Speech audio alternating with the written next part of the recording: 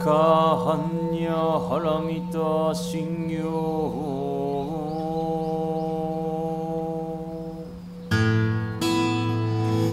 Thank you for joining the Zen Care podcast. These recorded Dharma talks are given freely to our community in the heart of New York City, which we are honored to now share with you. New York Zen Center for Contemplative Care is dedicated to transforming the nature of care through contemplative practice by meeting illness, aging, and death with compassion and wisdom. Learn about us at zencare.org.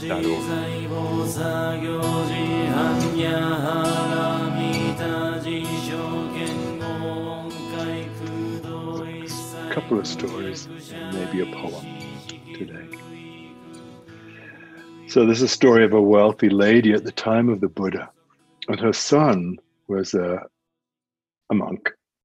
And one day he was coming to the village to give a Dharma talk. And so this was a very wealthy woman, and she went into the village to listen to her son talk, very proud of her son coming back to the village. And while she was there, a bunch of robbers went to burgle her house. The maid of the house saw them entering, and she came running out to the village to Wojciech screaming. There you go. He wants some attention from Koshin. Whenever you close the door, those of you who have cats, whenever you close the door, they want to go into that room. So the maid ran into the village and said to the lady of the house, "There are burglars entering the house and they're trying to steal everything." And she said, "Don't interrupt me now. I'm listening to the Dharma. Just go away." So the maid sits back down again, goes back to the house, and she sees the robbers entering into the room where the gold is kept, and she goes running back to the village. She says, ma'am, now they're taking all the gold. They're after the gold." And she says, "I've told you, they can take whatever they want. I don't care. I'm listening to the Dharma. There's nothing more important than the Dharma." The leader of this group of robbers was sitting in the audience. And so he went running to the house where his partners were, his cohorts were, and he said, Stop, don't take anything. This is such an important lady. She must, if she's listening to this stories, she must have really, really good merit. And it would be bad karma for us to steal anything. So just leave it to her." So as the story goes, all the robbers came back to the village, heard the story, and at the end of the story, Sona, the son, anointed them all and they became Buddhist monks. Right? That's the end of the story. That's sweet. Robbers becoming Buddhist monks. The only thing that mattered to the lady of the house, to this very wealthy lady, was the Dharma, teachings of the Dharma. Everything else could go by the wayside. So at the midday sit today, someone hacked into the Zoom account and left some really nasty comments in the chat box. Racist, anti-Semitic, pornographic. And to those who saw the comments, who were there on the sit, I apologize. And I apologize for the person who suffers so much that they need to be so violent in speech, and for them to create so much harm. What's that about? What's that about? And how do we find the strength to be with that? How do we find that? Unfortunately, we're living in a time where these kind of things can occur. You know, we can be hacked, and they're not unusual. You know, we're living in this cyber age. And we know there are at least 2 other Dharma centers have experienced the same misfortune of being hacked. And some of you might be aware that one of our Sangha members was the victim of a troll for over 18 months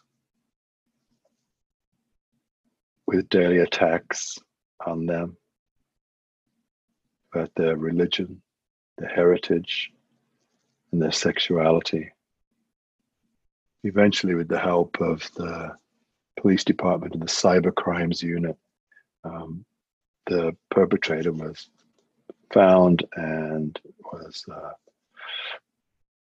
charged and dealt with appropriately, or almost appropriately, not quite as strongly as fitted the crime of violence of language, violence of words. So the story of the wealthy lady 2,500 years ago with her son, this is like 2,500 years before the internet, right? There's a parallel here.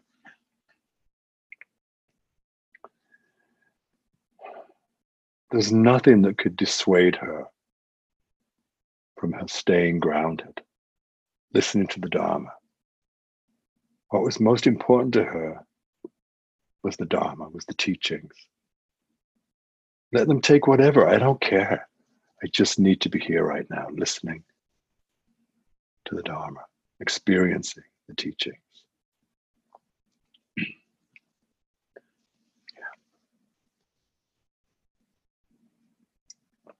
So how do we stay grounded in the practice when there are so many ways to pull us in another direction?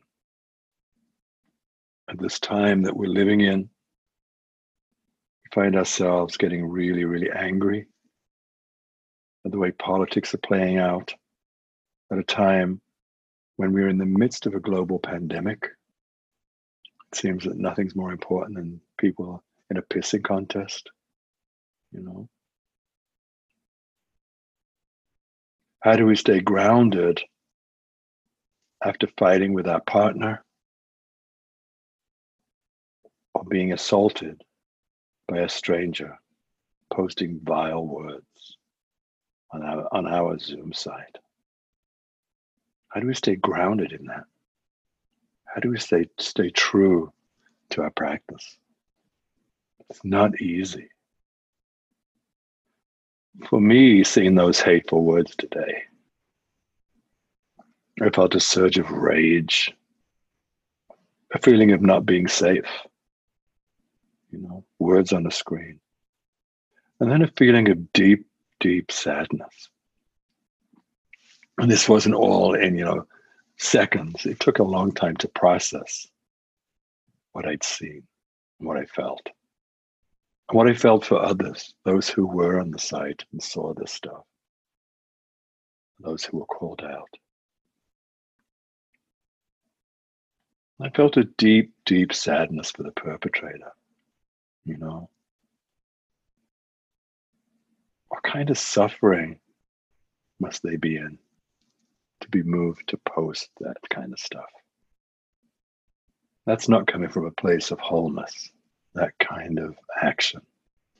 Doesn't matter where it's directed, whether it's at this Dharma center, another Dharma center, to a single person that we experienced in our Sangha.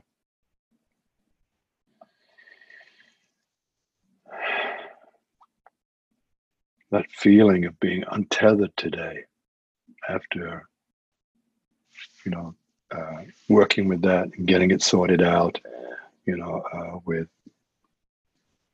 Seth and Mayar and whoever else needed to be involved in that, and changing the passwords and all the sorts of stuff that we had to do, of which I know nothing about because I don't know how to do that stuff. But I know people kind of came in to help, to take care of each other, to take care of the Sangha. That's their practice, not to turn away, not to not check in again because they might be afraid of what's going to be on the site, but to take care of each other, to take care of the Sangha, and to, I know that one or two of you are here right now, to come back, to stay with your practice, to be able to bear witness to the actions of those who are suffering.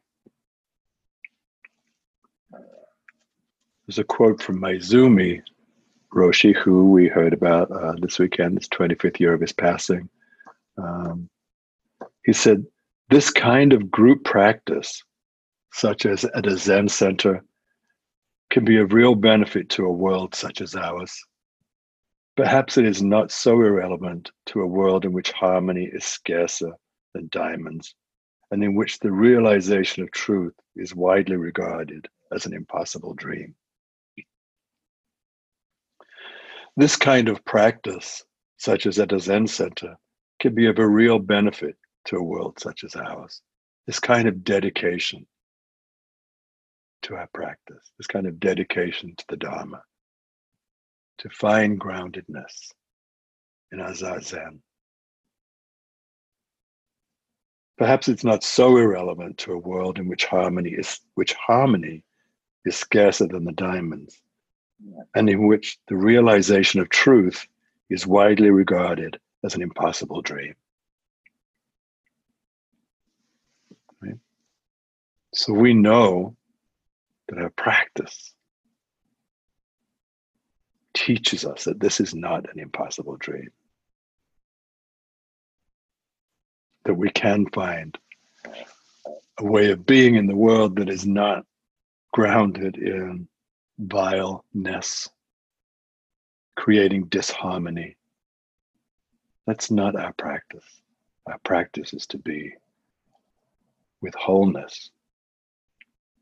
Right?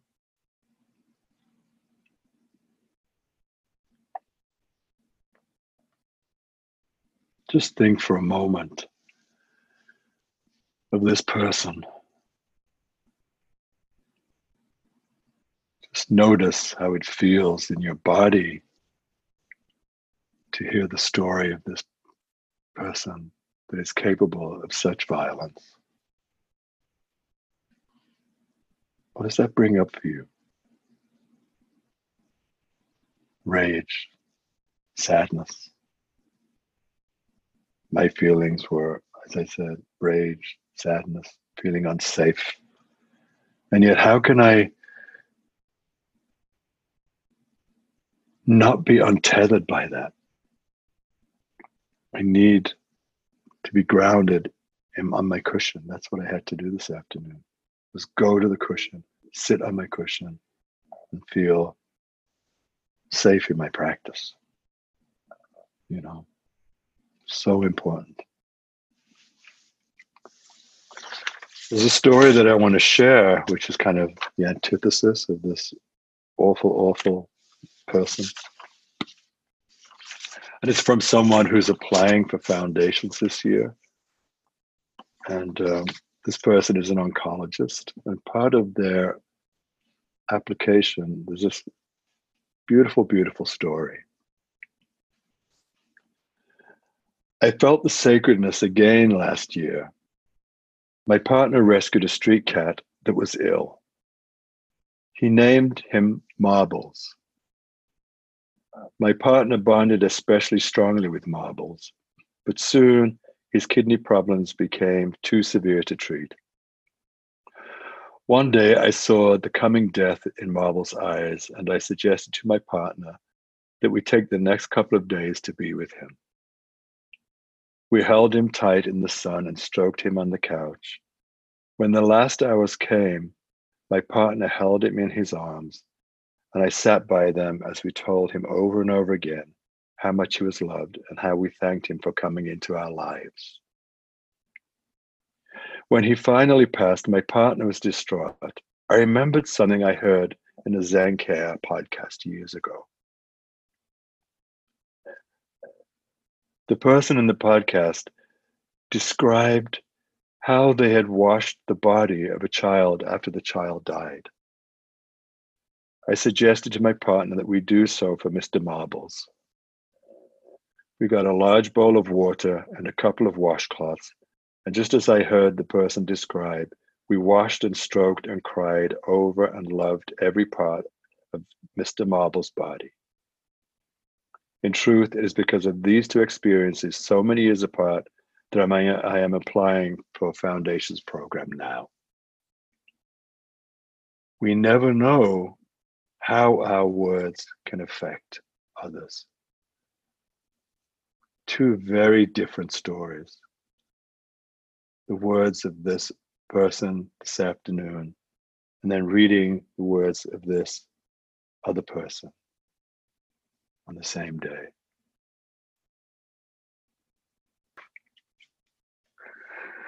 So how do we hold both of those, the beautiful words that we heard this afternoon and the awful words that we heard earlier today? You know, holding both of those encounters, and not demonizing one and elevating the other. They're just two stories, right?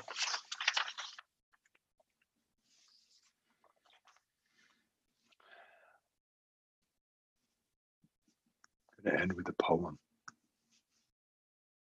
if that's okay with everybody.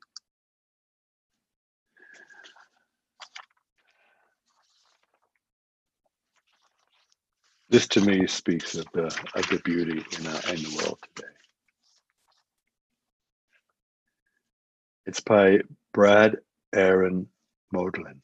It's a new poem to me, and I'm very, very moved by it. The title is "What You Missed That Day You Were Absent from 4th Grade." Anybody know it? Oh, good. Perfect. Mrs. Nelson explained how to stand still and listen to the wind, how to find meaning in pumping gas, how peeling potatoes can be a form of prayer. She took questions on how not to feel lost in the dark. After lunch, she distributed worksheets that covered ways to remember your grandfather's voice. Then the class discussed falling asleep without feeling you had forgotten to do something else, something important, and how to believe the house you wake up in is your home. This prompted Mrs. Nelson to draw a chalkboard diagram detailing how to chant the Psalms during cigarette breaks, and how not to squirm for sound when your own thoughts are all you hear, that you have enough. The English lesson was that I am is a complete sentence. And just before the afternoon bell, she made the math equations look easy. The one that proves that hundreds of questions and feeling cold and all those nights spent looking for whatever it was you lost in one person add up to something.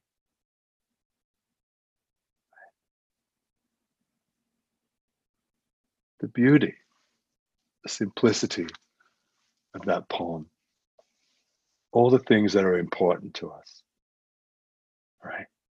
Nothing else matters when we have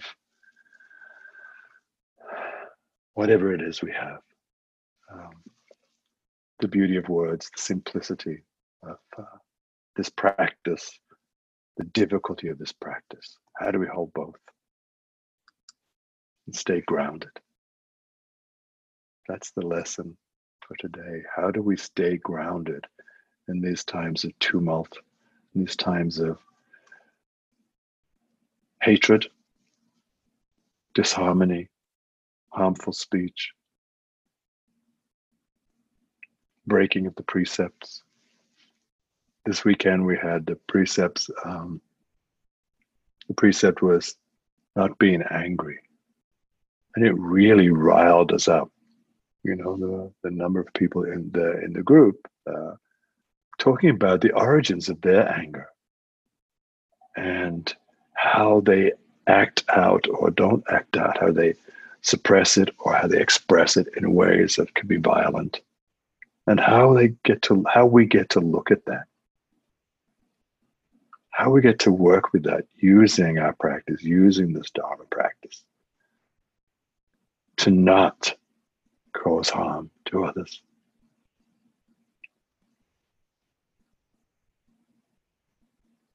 How will you use the precepts in these times of uncertainty? in these times when anger abounds. Remember Mr. Marbles. Remember how he was loved and cared for. His body was washed. That's the kind of story I want to hear. The kind of words that I want to read.